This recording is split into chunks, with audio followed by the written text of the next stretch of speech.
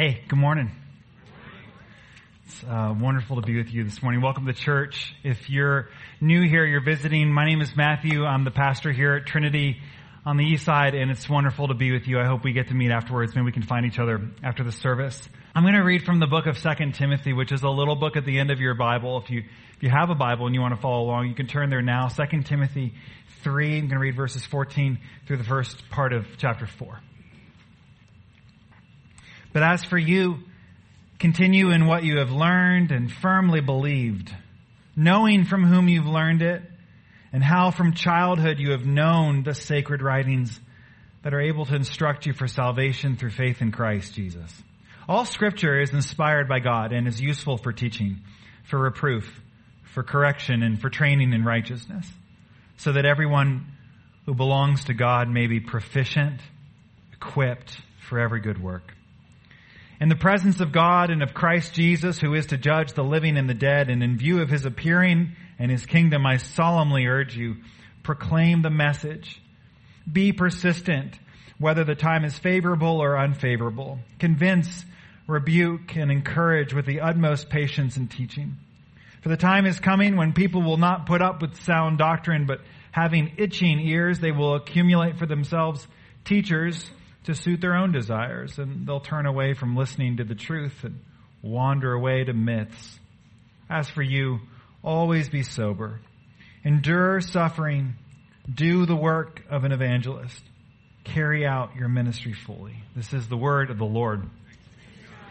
Thanks be to God. Let's pray together.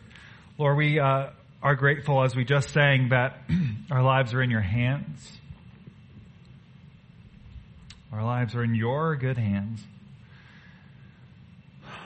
And so, Spirit, we ask today that you would come and meet us in this space, as it were, sort of like breathe over us, and revive us,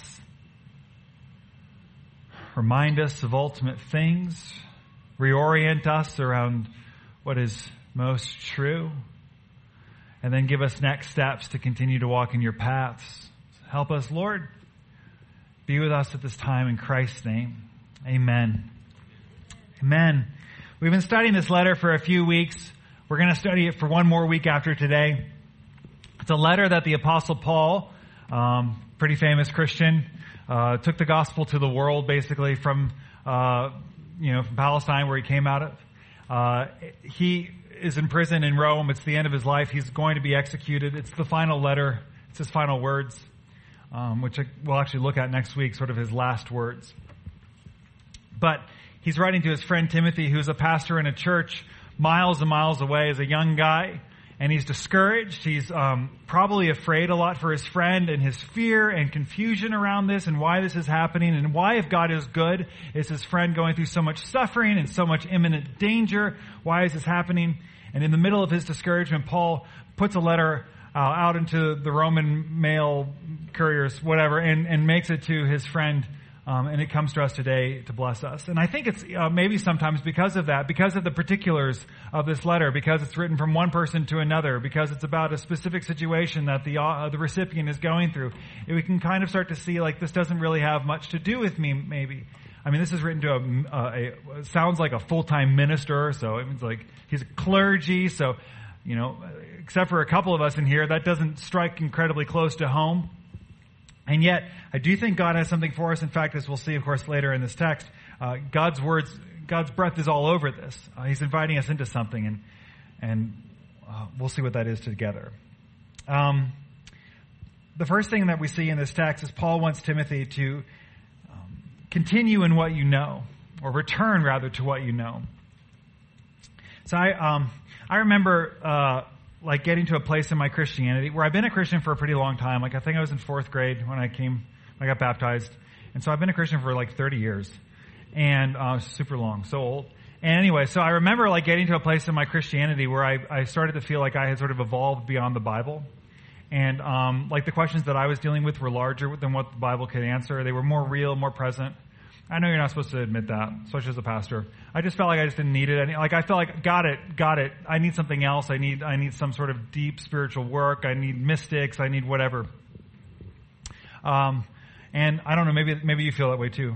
Maybe you've reached places like that in your life.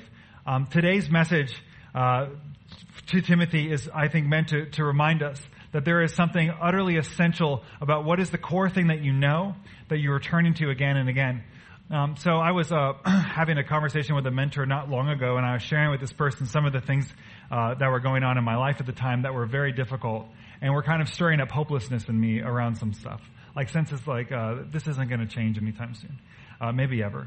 And that there was like a grief involved in that. And I was sharing all this, my fear and confusion. I was sharing this with my mentor, and he was, because he's awesome, not shaming me for those feelings. He was listening and was asking questions and helping me understand a bit more of what was going on inside. And at one point I said something that felt very, very like Christian to say. I was like, I know I just need to hold on to what I know to be true, And he said, like immediately, and Matthew, what is that? What do you know? Like at the end of the day, when what do you know? What do you know to be true in your bones? What is the most true and essential thing about you? It was a perfect question. It was a bunker buster. It went right through and just went right to the core of it. Like, what am I actually holding on to right now?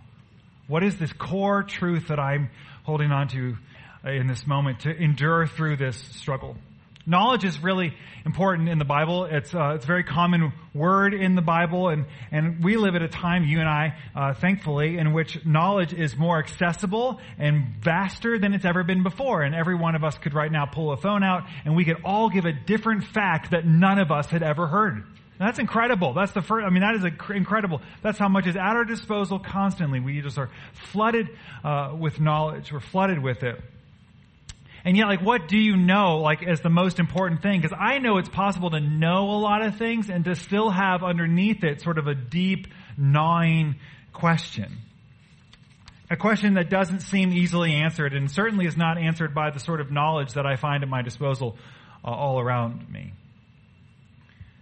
In the Old Testament, the prophets especially are letting the people of God know why they're going through so much suffering, why they're struggling the way they are. One of the ways the prophets describe it is you have an issue with your knowledge. You have lost what they call the knowledge of God, the knowledge of the Lord. In Hebrew, it's da'at Elohim. Da'at is the infinitive form of the Hebrew word yada, or as Jerry Seinfeld says, yada yada yada yada. And the Hebrew word yada, it's a strong word. It's an experiential word. It's a word that is not simply about book smarts. Like I read an article and now I understand the Syrian refugee crisis. It's something far deeper than that. In fact, interestingly, the word da'at is also the Hebrew word for sweat. It's the idea of something I've worked for, something I've experienced in my body. It's touched my whole person. In fact, in Genesis, it says right at the very beginning of your Bible, and Adam yadad Eve, he yadded her, and she conceived and bore. So that's a kind of special kind of knowledge. That's an experiential knowledge. That's not book smarts knowledge. That's something that impacts the whole self and the whole form. And the prophets would say to the people of God, you find yourself in exile and far from God. You find yourself confused and alone. And it's because you have lost da'at Elohim. You have forgotten God. You have forgotten the core, most essential things. And you filled yourself with knowledge of all sorts of other things, other gods and other ways of being and other loves and other lands. But you have lost the knowledge of God. In fact, Hosea writes in chapter 4, he says, my people are being destroyed for a lack of knowledge. Because they don't know the right things. Which is why just 2 chapters later, he charges the people. He says, come, let us know, let us press on to know the Lord. We have to know the Lord. It's so important. What do you know in your bones? What is the core, most essential and fundamental thing about you? The prophet Isaiah, pretty famous prophet, he has a really famous season coming up. He's like the Christmas prophet, so we're going to talk about him a bunch soon. Isaiah was writing in chapter 11, and this, we always sort of stop at the beginning of the chapter where it says a stump, a branch will come out of the stump of Jesse, and we're like, oh, there's Jesus. That's the end. But Isaiah goes on to describe the good end that this twig, this branch coming out of the stump of Jesse is intended for. He lets us know about the good thing that is on the way. And this is what he says.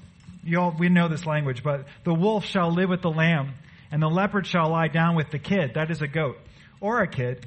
And the calf and the lion and the fatling together, and a little child shall lead them. In other words, like the power structures of the earth have been undone, and there's a flatness and an equality and a safety now. There's no predator and prey. Like we're all together in this. In fact, it goes on to say the cow and the bear will graze. And that's interesting. Their young will lie down together, and the lion shall eat straw like an ox. And that's a very hilarious picture. And then the nursing child will play over the hole of the asp, and the weaned child shall put its hand in the adder's den, which that's how I'll know I'm in heaven, when I put my hand willingly in a den of snakes. I'll be like, I'm a new creation. I must be, because there's got to be a God if anyone's willing to do that. So anyway, so all this incredible stuff is happening, and it says, and no one shall be hurt or destroy on my holy mountain. Why?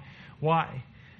Because the earth will be full of the et Adonai, of the knowledge of God.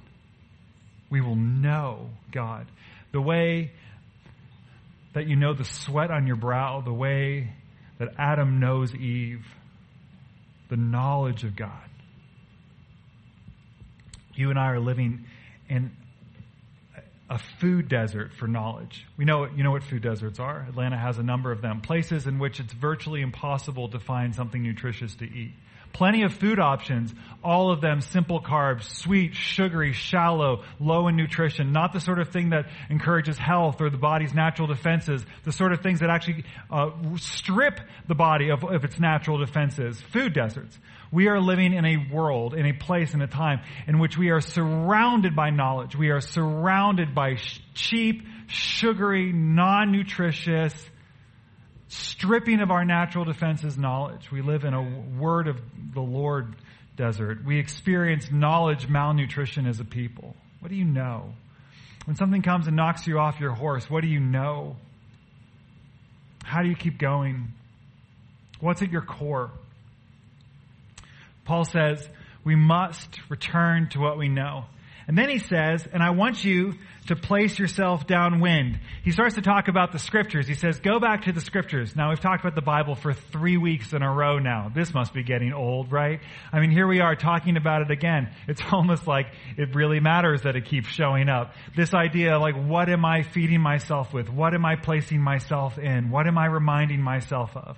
Now, the reason I say downwind is because in the Greek, so lots of languages today. It's like seminary show-off day. I'm very sorry about that. The reason I say downwind is because in verse 16 it says, for all scripture is, and the NRSV says, inspired by God. And that word inspiration, that's a confusing word, and it creates all sorts of petty theological arguments in which we fight over, like, what is authoritative and what does inspired mean, and the church has, suffered, I think, because of that. Because the Greek word actually, and a lot of your Bibles may even say it, the Greek word is simply God-breathed. It's the idea that this thing came out of his lungs. These ideas come from him. They're places where his breath can be found. And in the Greek and in the Hebrew, and this is very cool, the same word for breath is the word for spirit, is the word for wind. It's this idea that where God is moving, where there's life-giving movement, spiritual movement. Where do we find it, Paul says? We find it in the scriptures. God's breath is all over the scriptures. And so even though I know it can get tiring, there's so many things that pull at our time, right? There's so many things that feel important, and I know the Bible, it's important. There's lots of important things, though, like exercise is important, time with friends is important, and time outside is important, especially this time of year. I mean, it's easy in July to not go outside, but I mean, now it's time, it's important. It's important to spend time. It's important if you have kids to cuddle up on the couch and watch a movie together. It's important to do these things. Lots of things are important, and they're constantly pulling at our time. And then there's all the other stuff that's constantly pulling at our time. Mark Sayers is a pastor out in Australia, and I thought this was great. He says, your attention is a commodity that is constantly being mined and targeted by people who are not acting in your best self-interest. And that's just something to remember. It's just like as you walk through, your attention is a commodity that is being mined by people who are not acting in your best self-interest. And so you have all these things that are constantly pulling at you, constantly pulling you away. Paul says you've got to put yourself where God is breathing.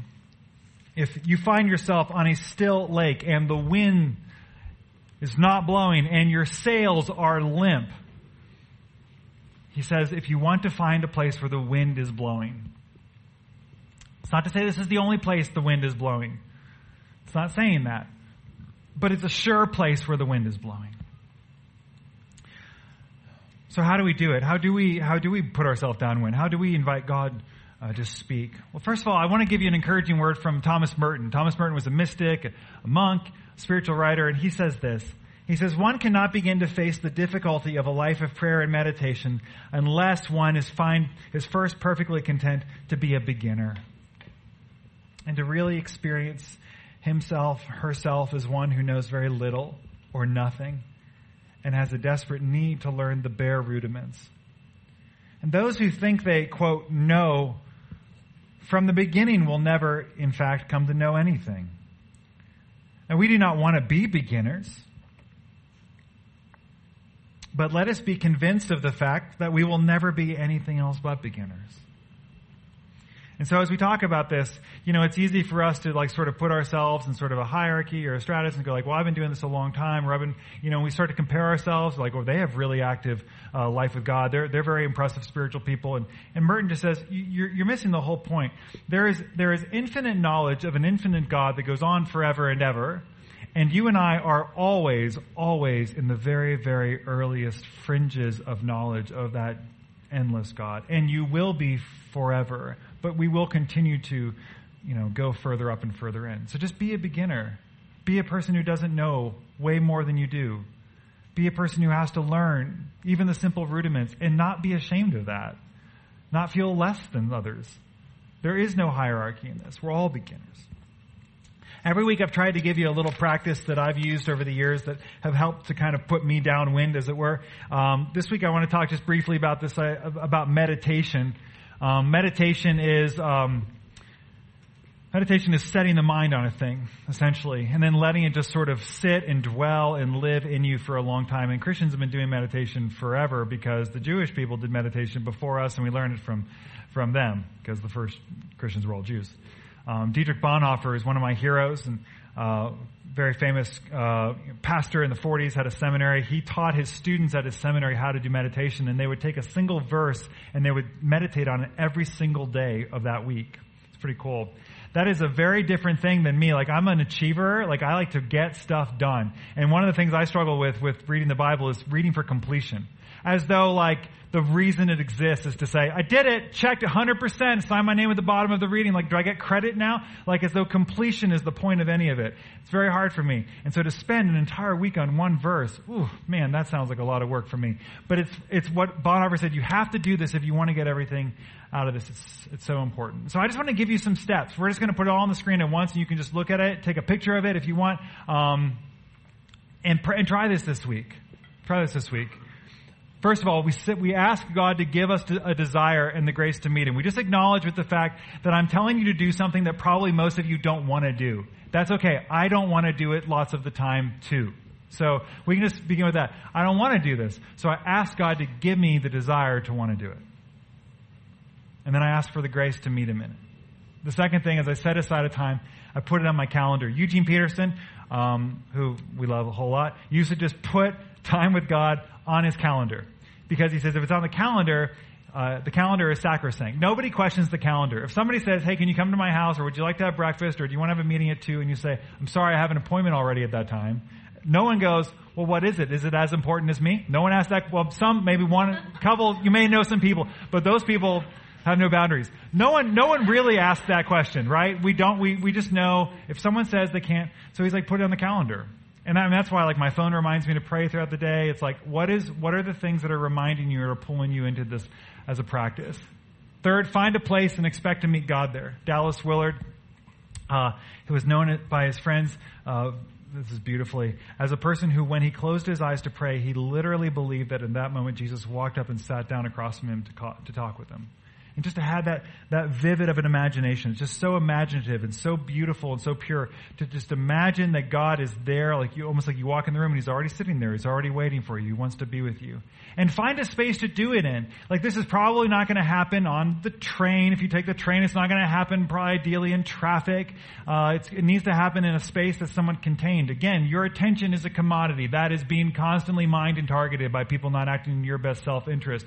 And so if you have distractions in your life, whether they be electronic or whether they be human, whatever they are, find a way to create some space from some of those distractions. And there have been times in my life where the only place I could find quiet was the bathroom, okay? And so that may be your thing. Like this is my prayer closet, I guess. Like I'll just hang out in here for a while. Because otherwise, every other door is a door that little kids try to barge down. It's just recognizing that you need space. And Jesus says in Matthew chapter 6 that when you pray, go and close the door. So find a space and close the door. Create space. Then finally pick a text. And again, you can just do this in whatever way you want, but find a verse, find a thing, and sit with it for a while. I've been reading through the Bible in a year, but over the course of a reading, I'll come across something, and I'll just kind of go and circle around that for a while. Ask some questions. Martin Luther gave his students a series of questions. I think that's the sixth white man I've now quoted, but Martin Luther gave his truly. So he gave his students a set of questions to ask, and they have the acronym TACS. It's not super memorable, but it's a little memorable. Teaching, adoration, confession, and supplication. And we just ask first, what is this teaching us? 2, how can I adore God for this? 3, what am I called to confess in light of this? And 5thly, supplication, asking God, show me how to respond to this. What do I do in response to this? Engage the imagination and the senses, and be discouraged and just keep going. Merton says also, he says, we should not judge the values of our meditation by how we feel. A hard and apparently fruitless meditation may in fact be much more valuable than one that is easy, happy, enlightened, and apparently a big success. So I just come back to it again and again, and I put myself downwind, and I work into myself the knowledge of God, the knowledge of Elohim. I work it into myself so that when a person asks me, when I experience difficulty, when I feel hardship, I know what I know. It's in me. It's in my bones. This is non-negotiable for me. If I don't do this, there are so many other things that I will know more deeply than this. I was worshiping during the 9 o'clock service, and my phone vibrated, which just aren't phones the greatest. I pulled my phone out while I'm worshiping, and it let me know what my screen time usage was, my daily average for screen time in the previous week. I spend more time on my screen every day than I spend with the Lord.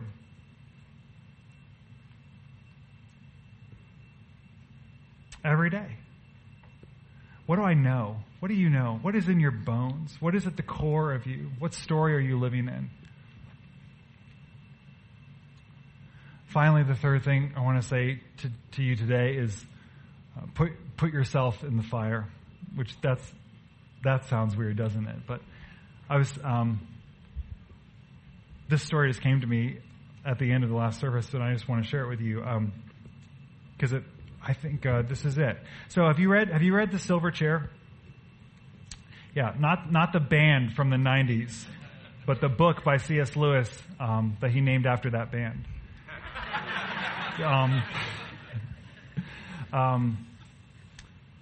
In The Silver Chair, it's one of the latest books of Narnia. And if you haven't read those yet, I don't know what to say. You've really got to. You need to read these books. Everyone needs to read these books.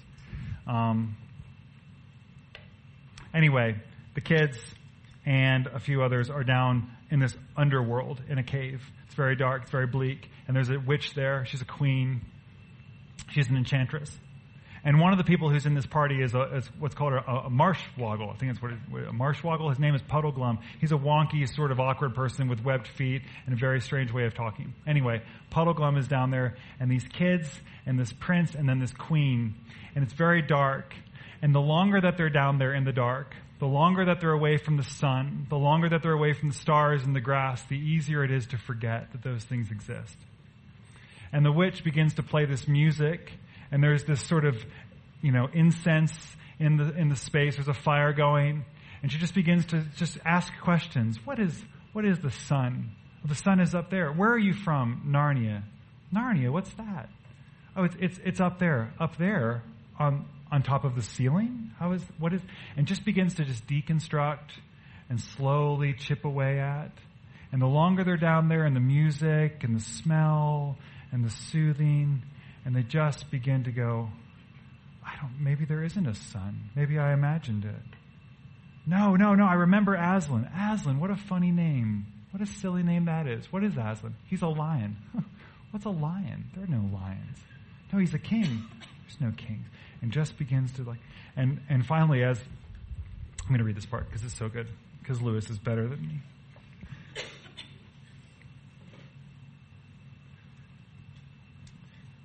They're all beginning to question everything they think they know. And then Puddleglum, as they're sinking into this just state of oblivion, desperately gathering all of his strength, walks over to the fire, and then he did a very brave thing. With his bare foot, he stamped on the fire, grinding a large part of it into the ashes of the flat hearth. He woke himself up. And then he said this. He begins to fight for his friends. He says, "One word, ma'am," coming out of the fire, limping because of the pain. "One word. All you have been saying is quite right. I shouldn't wonder. I am a chap who always likes to know the worst, and then I put the best face on it. So I won't deny what you've said, but there's one thing that has to be said. Maybe we have only dreamed these things up, or made them up. All these things, trees and grass and sun and moon and stars and Aslan himself. Maybe we have. Well, then all I can say, if that is the case, then the made-up things seem a good deal more important than the real ones. And suppose this black pit of a kingdom of yours is the only world. Well, it strikes me as a pretty poor one. And that's a funny thing when you come to think of it. We're just babies making up a game, if you're right. But 4 babies playing a game can make a play world which licks your real world hollow. And that's why I stand by the play world. And I'm on Aslan's side. Even if there's no Aslan, I'm going to live like a Narnian as I can. Thanking you kindly for your supper. We are leaving your court and setting out into the dark to spend our lives looking for the overland. Not that our lives are very long, but we will find our way home to Narnia. Now, of course, the premise of the whole story is that there is a Narnia, but that often you and I find ourselves in a place where we begin to wonder if it exists. What are you doing to wake yourself up? You and I are inundated with soothing, relaxing, deconstructing. It doesn't matter. You're wasting your time. And we need to be brave. We need to be defiant. We need to take our foot and we need to stick it in the fire and wake ourselves up so that we can fight for the people around us, which is why he goes naturally, very clearly into, and then share the good news with everyone you meet. How do you become a person who does the work of an evangelist? You wake yourself up first. How do you become a person who can broker ultimate things to other people? It's you yourself have the ultimate things inside of you. And there's no substitute for this. There's no escaping the need for this. This is utterly essential. And if you're not fighting for this, if you're not fighting for yourself in this, you're losing in this.